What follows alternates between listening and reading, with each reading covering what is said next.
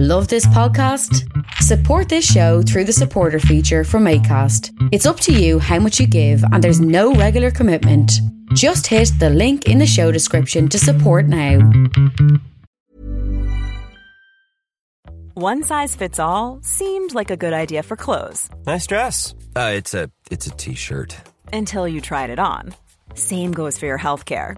That's why United Healthcare offers a variety of flexible, budget-friendly coverage for medical, vision, dental, and more. So whether you're between jobs, coming off a parent's plan, or even missed open enrollment, you can find the plan that fits you best. Find out more about United Healthcare coverage at uh1.com. That's uh1.com. Ryan Reynolds here from Mint Mobile. With the price of just about everything going up during inflation, we thought we'd bring our prices down. So to help us, we brought in a reverse auctioneer, which is apparently a thing. Mint Mobile Unlimited Premium Wireless. How to get 30, 30, bit to get 30, bit to get 20, 20, 20, bit to get 20, 20, bit to get 15, 15, 15, 15, just $15 a month? Sold! Give it a try at mintmobile.com/switch. $45 up front for 3 months plus taxes and fees. Promo rate for new customers for limited time. Unlimited more than 40 gigabytes per month. Slows full terms at mintmobile.com.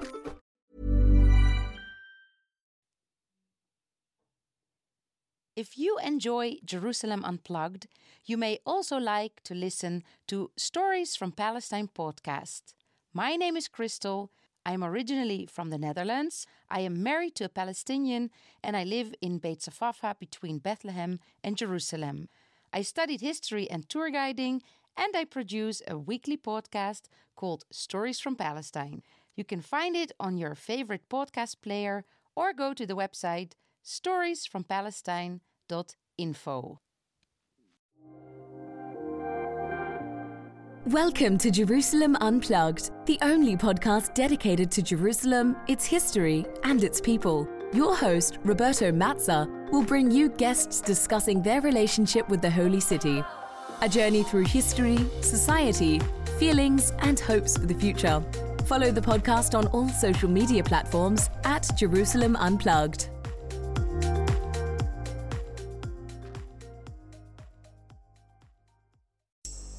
Welcome to Jerusalem Unplugged, the podcast dedicated to Jerusalem, its history and its people. I'm Roberto Mazza, your host, and today, for the fifth and final installment of the series dedicated to Jerusalem in World War I, we're going to discuss the neglected and forgotten history, or we'll better say, micro-history of Leah Tannenbaum. Also labeled as the Beauty Queen of Jerusalem, Leah Tannenbaum's life spanned from the early 20th century in Jerusalem through Egypt and then late in Canada. Her life is a fascinating story that intertwines with the lives of some of the characters we've seen throughout this series, like Jamal Pasha, but also of others who lived in Jerusalem under the British. But Leah left an indelible mark in the city's history. In fact, if you're wandering around Jerusalem, you likely bump into a villa known as Villa Leah, which was then built by her husband, Macarius, and dedicated to her, the Beauty Queen of Jerusalem. The villa has remained, so her name. We know very little about them, and today we will see how their lives spanned through the war and eventually after the war. Before delving into the stories of Leah Tannenbaum, Macarius and others, I just want to acknowledge the amazing work of research conducted by Norbert Schwachter. Dr. Norbert Schwachter is a long-time resident of Nazareth, and he provided myself and many other scholars with great and valuable information about many of the historical agents that operated in Palestine during the period of World War I. For many years, we shared our common interest about Leah Tannenbaum. And finally, after he was able to find all of the information related to her husbands and children, we were able to put together an essay, which will be eventually published by the Jerusalem Quarterly in the future. May 31st, 1915. The month is ending, but not the more or less naughty comments being made about the projected wedding of Jamal Pasha with a beautiful Jewish lady named Leah Tenenbaum. The news seemed so unlikely to me that I gave it the least importance, but it persists, and there is no one in the city who is not commenting on it. From the entry of Consul Condé de Bayobar and his diary, which we discussed in the previous episodes of the series dedicated to Jerusalem in World War I. Everybody in Jerusalem knew Leah. We will see later on that also from the diaries and memoirs of Izan Turjuman and Wasif Juwaria, her name has been written down. Leah, also called Lisa Tenenbaum, was born on September 1st, 1899. She was the eldest child of Israel Mordechai Tenenbaum. Now, the Tenenbaum's presence in Jerusalem dates likely the early 1860s, when Rabbi Avraham Yitzhak Tenenbaum, a kosher butcher from Stropkov in present-day Slovakia, immigrated to Palestine.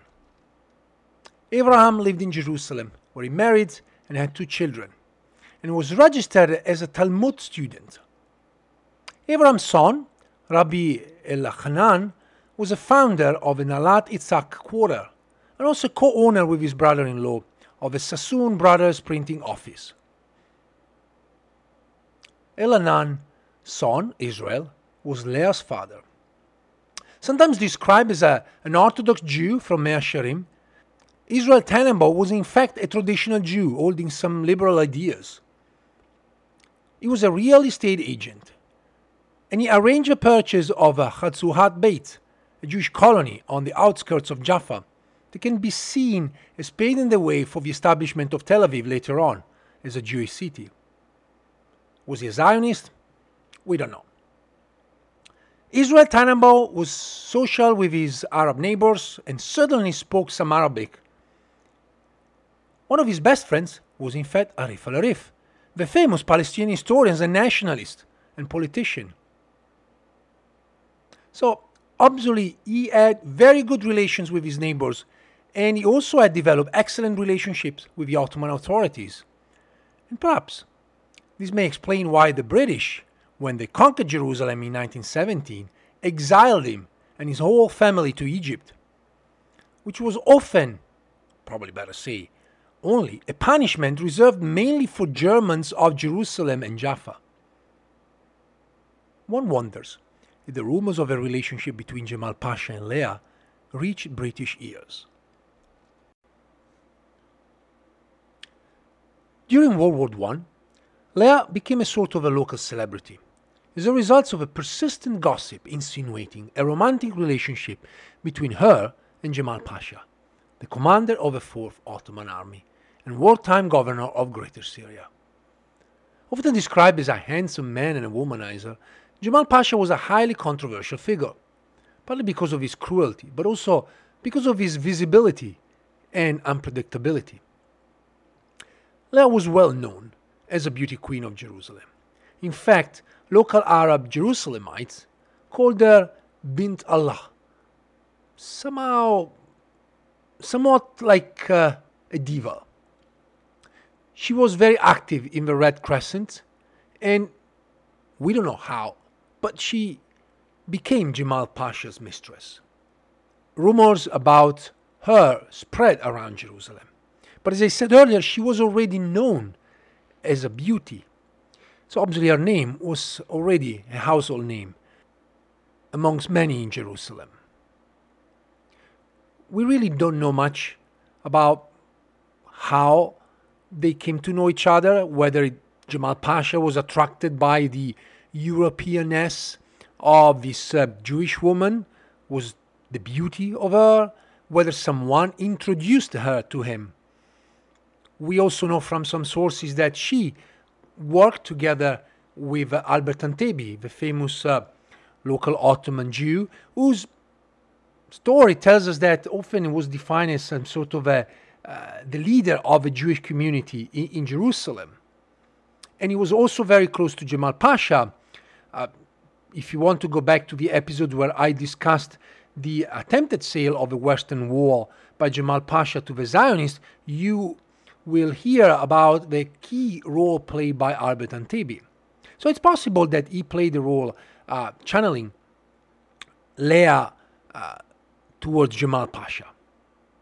In any case, in May 1915, as we heard a couple of times from Bayobar and other sources, rumors spread in Jerusalem that Jamal was about to marry her. This was, and certainly sounded unlikely and unbelievable to most ears. Yet the rumor did not stop. A local conscript, Ihsan Turjman, was critical of the well-known relationship between the two, as he believed Jamal was not worthy of a leadership role. Ihsan Turjman, remember, was a local Jerusalemite who served in the Ottoman army, and we talked about him with Abigail Jacobson and Salim Tamari. And if you remember, we talked about the fact that he was very critical of how particularly Turkish officers treated locals. And in his diary, there are several entries dedicated to women, particularly those who fell into the drama of prostitution. He was concerned that these women would not be able to recover their honor, and therefore they would live as outcasted in the Jerusalemite society after the war. Going back to Bayobar, the Spanish consul, in his diary on September 7, 1915, he wrote that Jamal Pasha had asked him, "Do you know that I have married an Austrian Jewess?" Bayobar added that all of Syria already knew this news, and that even the French newspaper Le Temps had reported it. I never really found any news about it, and I'm not entirely sure. And also the question of Austrian Jewess, it's very interesting, that suggests that obviously Jamal Pasha looked at Leah Tenenbaum as a European, despite she was born in Jerusalem and family had been there for quite some time, that they were Ottoman citizens. But still, there was this attractiveness to be with a European woman. Along with Leah, other European Jewish female activists in the Red Crescent Society became lovers of Ottoman officers in the army headquarters. And I think this must be seen as an attempt and an effort by the Ashkenazi Jewish community to find favor and gain influence with the Ottoman establishment, to make sure that they would protect themselves and their families. Or it was a way to escape poverty and guarantee themselves and their families the possibility to survive the war.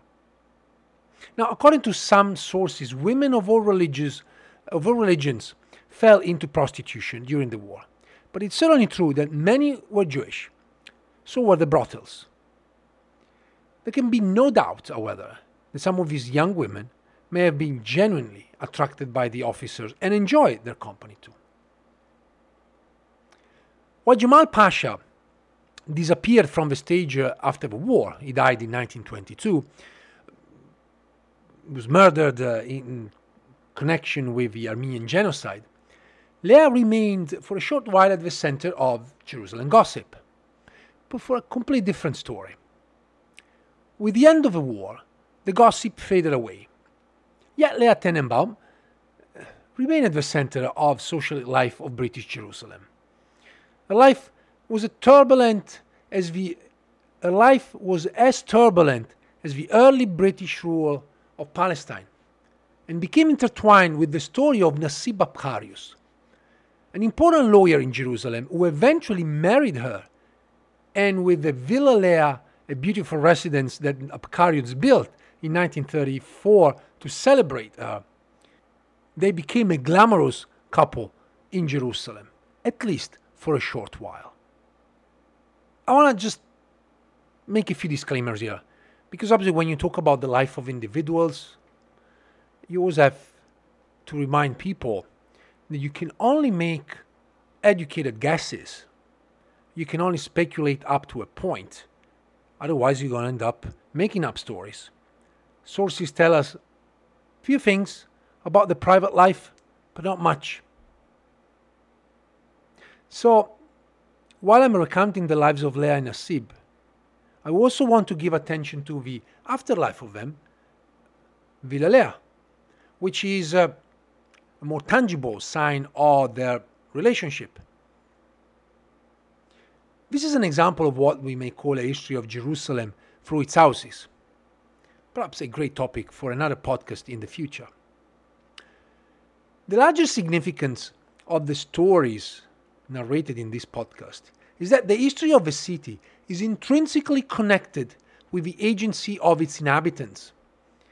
And the history of city without its people, it is an incomplete one. Jerusalem is not just about buildings and historical events, but it's about the people living there. In addition, this is largely a story about the way that Palestine has been a setting for dramas in which the main actors are not Palestinians. Jamal Pasha, Abkarius, Abdel Wahab in Egypt and others. Leah is the only one born in Jerusalem, and she pegs her fortune to men who have come to Palestine from elsewhere, like Abkarius. So before delving into the stories, it is important to highlight a few questions. In this podcast, I'm not suggesting any unsavory views of women when discussing Leah, who may come across as a bit of a seductress and a social climber, someone who used men to her own advantage. For one thing, we know so little about her relationships. Certainly, Jamal Pasha had quite a bit more power in that situation. Who knows to what degree she was a willing partner in that romance. Abkarius comes across as the devoted husband, building a villa for his wife, who then packs up and leaves him. But perhaps she had good reasons to want to get out of that relationship in Jerusalem. When we're going to look at her life in Egypt, it seems like Abdel Wahab traded her in for a newer model, Jarmila, who was probably 17 or 18 younger than Leah. We cannot fully delve into the question of what life might have been like for a divorcee and a widow, with 3 children, uprooted or unrooted perhaps, in a period of massive upheaval for Jerusalem, Palestine, European and Middle Eastern Jewry. But it is important to remember all of these points while listening to the stories of Leah, Abkarius, and the extras surrounding them. After the war, in 1921, Leah married a British officer, Captain Israel Jaffe. Jaffe was part of the British Indian Army, and he was an important officer in the Jewish Legion. Jaffe was born in 1888 in Belfast to a family of Jewish immigrants from Russia. Before the war, he had moved to Rhodesia, nowadays Zimbabwe, where he worked as a farmer in Old Mutare, Umtali, in Manicaland, near the border with Mozambique. Rumor had it that he was deeply in love with Leah, but she did not reciprocate this love. Leah and Jaffe had a son, Leon, also known as Len Jaffe, who was born in December 1922 in Lausanne, in Switzerland. It is unclear why they moved there. In 1925, it seems that Jaffe left Jerusalem for the United States without Leah or Leon, before returning to his small holding in Africa. We don't know much about their relationship.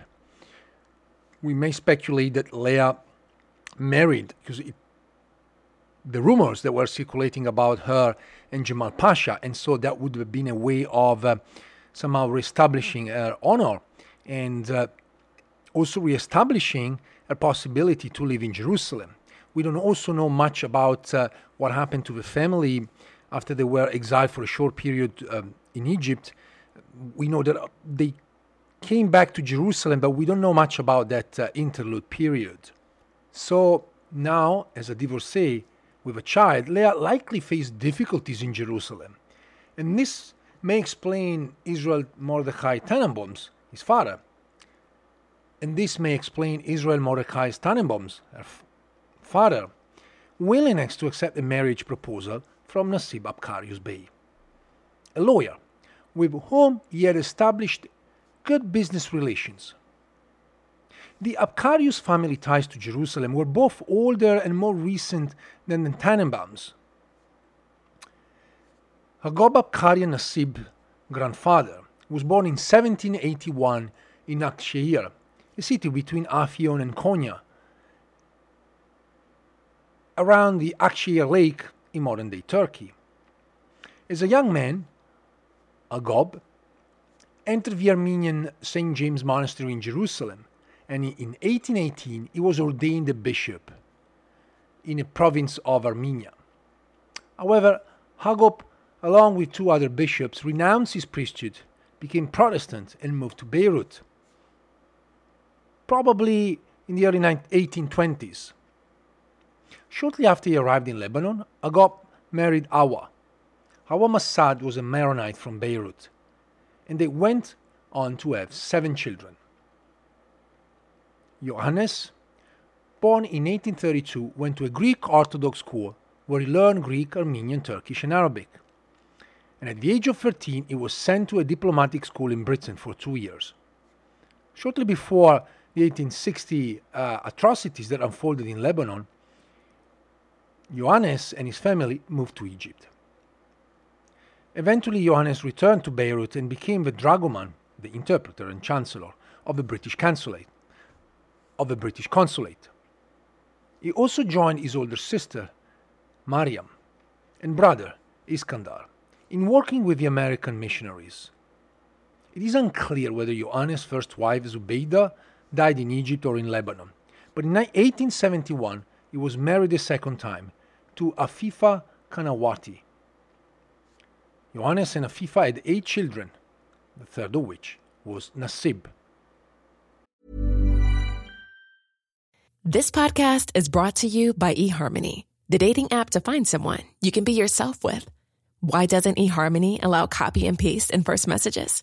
Because you are unique, and your conversations should reflect that. eHarmony wants you to find someone who will get you. How are you going to know who gets you? If people send you the same generic conversation starters they message everyone else. Conversations that actually help you get to know each other. Imagine that.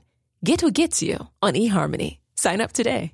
Hey, I'm Ryan Reynolds. Recently, I asked Mint Mobile's legal team if big wireless companies are allowed to raise prices due to inflation. They said yes. And then when I asked if raising prices technically violates those onerous 2-year contracts, they said, "What the f*** are you talking about, you insane Hollywood ass?" So to recap, we're cutting the price of Mint Unlimited from $30 a month to just $15 a month. Give it a try at mintmobile.com/switch. $45 up front for 3 months plus taxes and fees. Promo rate for new customers for limited time. Unlimited more than 40 gigabytes per month. Slows full terms at mintmobile.com. Many of us have those stubborn pounds that seem impossible to lose, no matter how good we eat or how hard we work out. My solution is PlushCare. PlushCare is a leading telehealth provider with doctors who are there for you day and night to partner with you in your weight loss journey. They can prescribe FDA-approved weight loss medications like Wegovy and Zepbound for those who qualify. Plus, they accept most insurance plans. To get started, visit plushcare.com/weightloss. That's plushcare.com/weightloss. Hiring for your small business? If you're not looking for professionals on LinkedIn, you're looking in the wrong place. That's like looking for your car keys in a fish tank. LinkedIn helps you hire professionals you can't find anywhere else, even those who aren't actively searching for a new job but might be open to the perfect role. In a given month, over 70% of LinkedIn users don't even visit other leading job sites. So start looking in the right place. With LinkedIn, you can hire professionals like a professional. Post your free job on linkedin.com/spoken today. So we can see here the sort of old story connecting the family of Abkarius to Jerusalem, but also the recent arrival, as obviously he came from Egypt after World War I.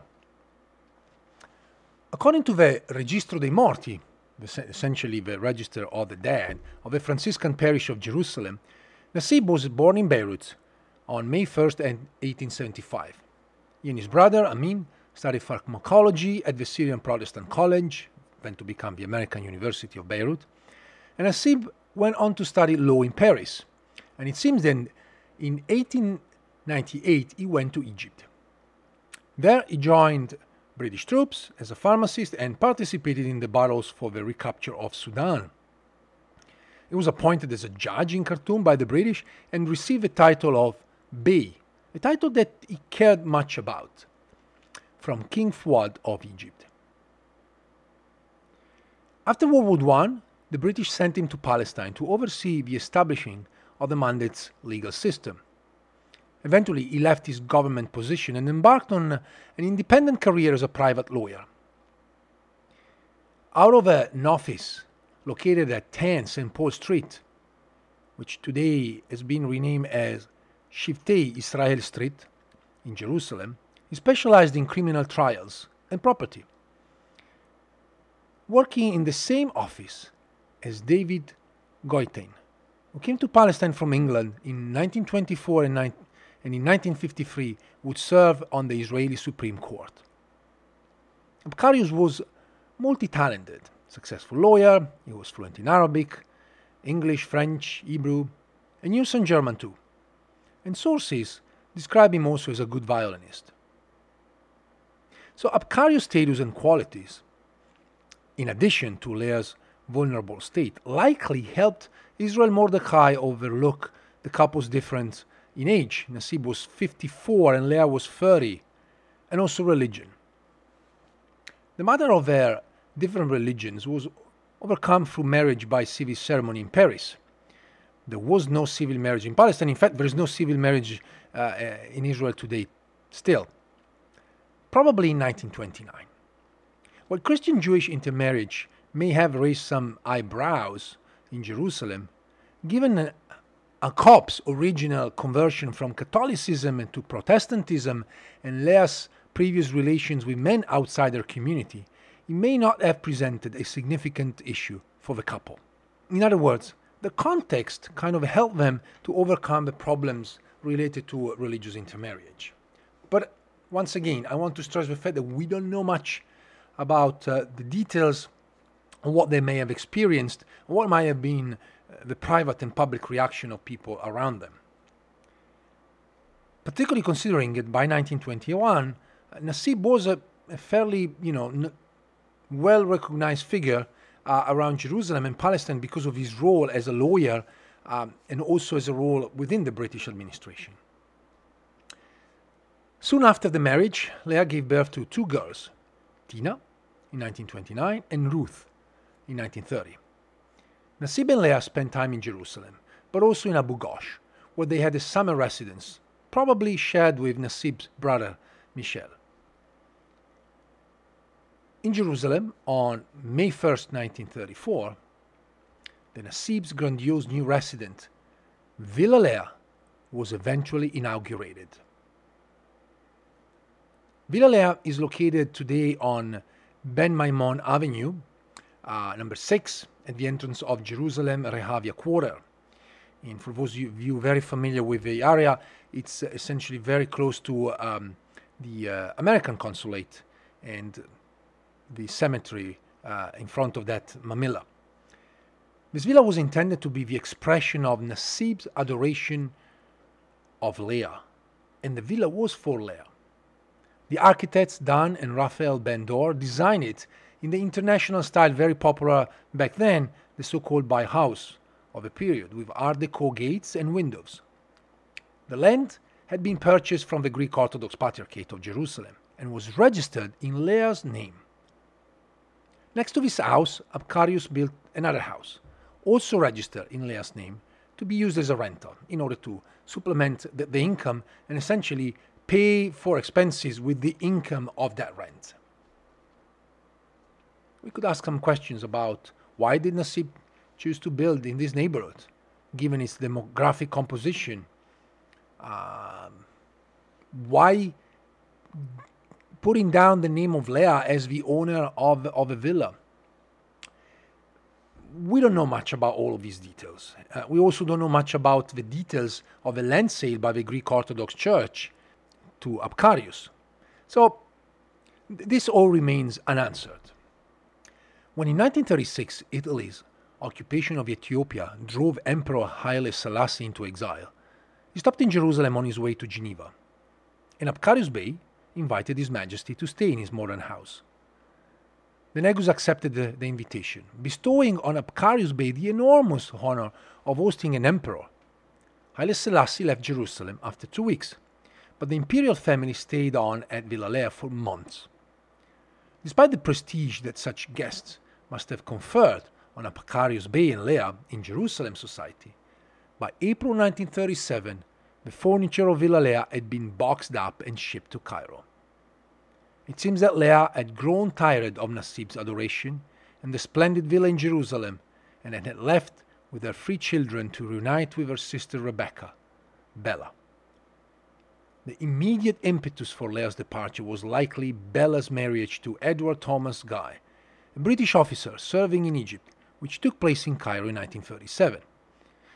So the speculation is that she took advantage of the marriage of her sister to finally leave Jerusalem and Apkarius Bey.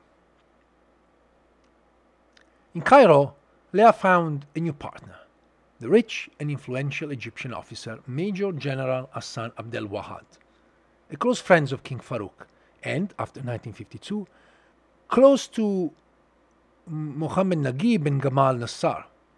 In 1938, quite interestingly, and we don't know much about this, other than the details that the furniture from Villa Lea, originally sent to Egypt, were now sent back to Jerusalem. And in 1939, she sold the house next to Villa Lea. Though the only records that survive suggest that she had some troubles receiving the money from the sale. We also know that while in Egypt, Leon, Leah's son with the first husband, Jaffe, attended the flight school in Egypt in 1940 and became a pilot. In his late 20s, after the establishment of the State of Israel, Leon reportedly flew for El Al, the Israeli national airlines. In 1950, at 21, Leah and Nasib's daughter Ruth married Alexander Iskandar Nassif in Egypt. They eventually immigrated to France and Canada, where Alexander changed the family name. Leah lived with Abdel Wahad, and her daughter Tina remembers that the couple were married, though there are no records of this. And it's plausible that they never got married. We don't even have records of her divorce with Apkarius. Indeed, until Apkarius' death in 1946, Leah would have been unable to marry. Until Apkarius' death in 1946, Leah would have been unable to marry. And the speculation is that she never married Abdel Wahab. Besides, he was already married to several women. And eventually, by 1952, we know that Abdel Wahab took another wife, Jarmila Krizwa, who was a very famous singer back then, and definitely younger than Leah. And in 1952, Leah married Tassos Ermo, a Greek living in Egypt. The wedding, for which we have records, took place in London. The reason why it took place in London is that the marriage between Jews and Christians was not possible in Egypt. And that coincided with Leon's marriage. Leah now went by Lisa Ermo, and Bella served as witness for the wedding. Leon and his wife moved to South Africa, while Leah and Bella returned to Egypt. In 1959, Leah and Bella left Egypt for Canada, where they were joined by their adult children and Leon's 6-year-old son, Peter. Leah died in 1967, and while I have the details of his burial location and the new name that she adopted, I believe that in order to respect the family and also to respect Leah and her life, I'd rather not divulge this information on the podcast. Leah lived a very intriguing life, but a very difficult one. A life that was marked by World War I, where she had to make choices. Well, possibly she fell in love with Jamal Pasha, or possibly she was forced to be her mistress. We don't know. But all that snowballed into what happened next. Back then it would have been absolutely impossible to get clean after, being named as part of a gossip as the mistress of the Ottoman ruler. Let me go back to the story. While Leah and Bella lived in Egypt, their parents and the brothers remained in Jerusalem, where they lived not far away from Abkarius Bey, and seemingly maintained a close relationship with him. For example, when Nazi Germany occupied Czechoslovakia in 1938, the Tannenbaums sought to exchange their Czechoslovakian citizenship, which they had received as former Austrian citizens, for Palestinian citizenship, a process they undertook with Abkarius' legal assistance. The citizenship application gave their address as Karm al-Ruban, a section of Talbia, just across the street from Villa Leah. Actually, that's the place where the Israeli Prime Minister residence is located today. Abkarius Bey apparently kept the empty villa as his official address, but went to live in the fashionable Hotel Daruti, today an office building of the Jerusalem municipality, not far away from his law office. He developed a close relationship with its owner, Frida Daruti, who would eventually care for him personally when he suffered from illness at the end of his days. Again, we can't speculate about their relationship, but certainly she became very close to him. After 1940, Abkarius spent an enormous amount of money to build a huge terraced orchard near the Abkarius residence in Abu Ghosh. In 1946, Abkarius Bey, then giving his address as Upper Baka, applied for Palestinian citizenship. Until then, in fact, he had an Egyptian passport. At that point, Abkarius was gravely ill, and the Mandat immigration officials were instructed to present a naturalization certificate to Abkarius, who, one official wrote, understand he is dying without delay. Officials were instructed not to include Leah and to forego consulting with a security check by the police, intelligence and criminal investigation branch. The file contains several errors. Abkarius' date and place of birth, for instance. This was done obviously in a rush in order to grant the wishes of a man that served the British for decades in Palestine. On September 7, 1946, Nassib Abkarius died. An obituary in the Palestine Post recounted his career and listed his accomplishment. He was a commander of the Holy Sepulchre, Chevalier of the Crown of Italy, and officer of the Imperial Order of Mejdieh, and held the Egyptian Nile Medal with 7 clasps and the English Medal of the Sudan Campaign. Goiten, his former partner, described him as head and shoulder above all other advocates practicing in Palestine until his retirement, and also very popular with all the judges, and perhaps his greatest asset was the skill with which he could persuade judges of the soundness of an argument that might otherwise have appeared unarguable. After a funeral service at the Latin Patriarchate Church inside the new gate of the old city, Abkarius was buried in the Cimitero Nuovo of the Franciscan, the new cemetery on Mount Zion, which was completely destroyed during the 1948 war, as it divided the Arab Legion and the Israeli army. I found interesting that Nassib Abkarius essentially was a Protestant all his life, but died as a Catholic, and even a Knight of the Holy Sepulchre, which suggests that his social status and wealth shielded him from criticism or ostracism, despite the fact that he moved across religious backgrounds. According to César Abkarius, Michel's grandson, after Nassib's death, Michel went to live in Villa Leah. However, after the departure of Michel, possibly following the War of 1948, the assets of Abkarius in Jerusalem and Abu Ghosh were put under the rule of the guardian of abandoned properties.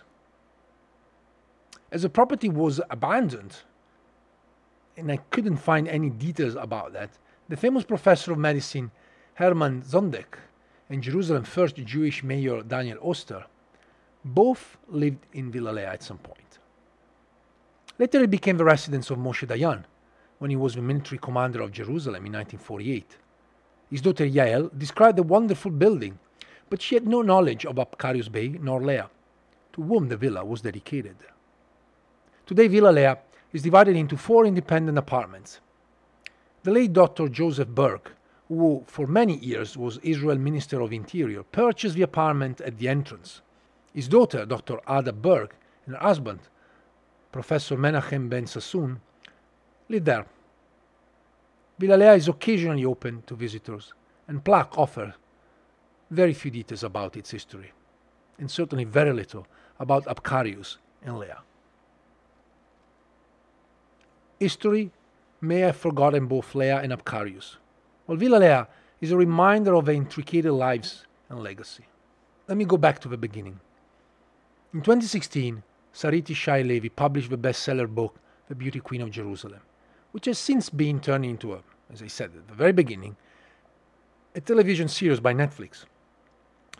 Whether the Beauty Queen was Rochalim or Luna, these fictional characters have given Jerusalem a different aura, one not anointed by sanctity. While Ishai Levi's book is not necessarily about Leah, there are some interesting connections between the various characters of the novel and the real-life characters of our story.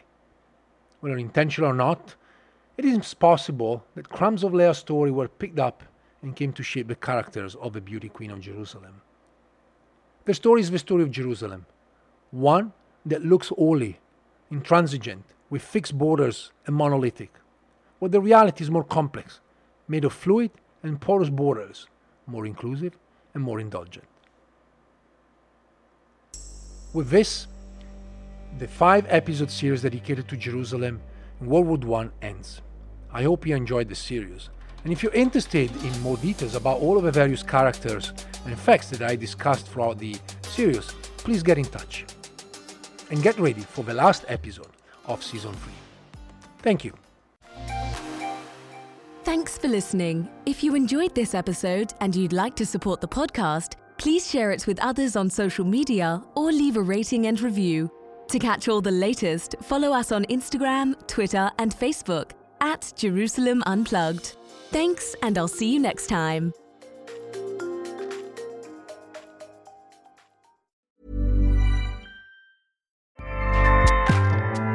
Acast powers the world's best podcasts. Here's a show that we recommend.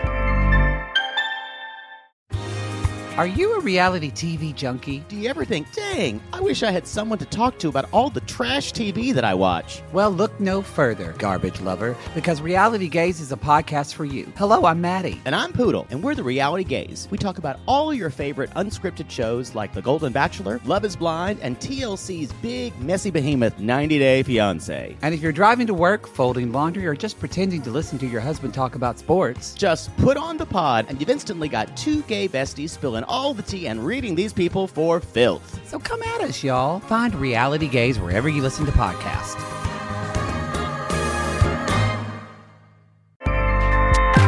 Acast helps creators launch, grow, and monetize their podcasts everywhere. Acast.com.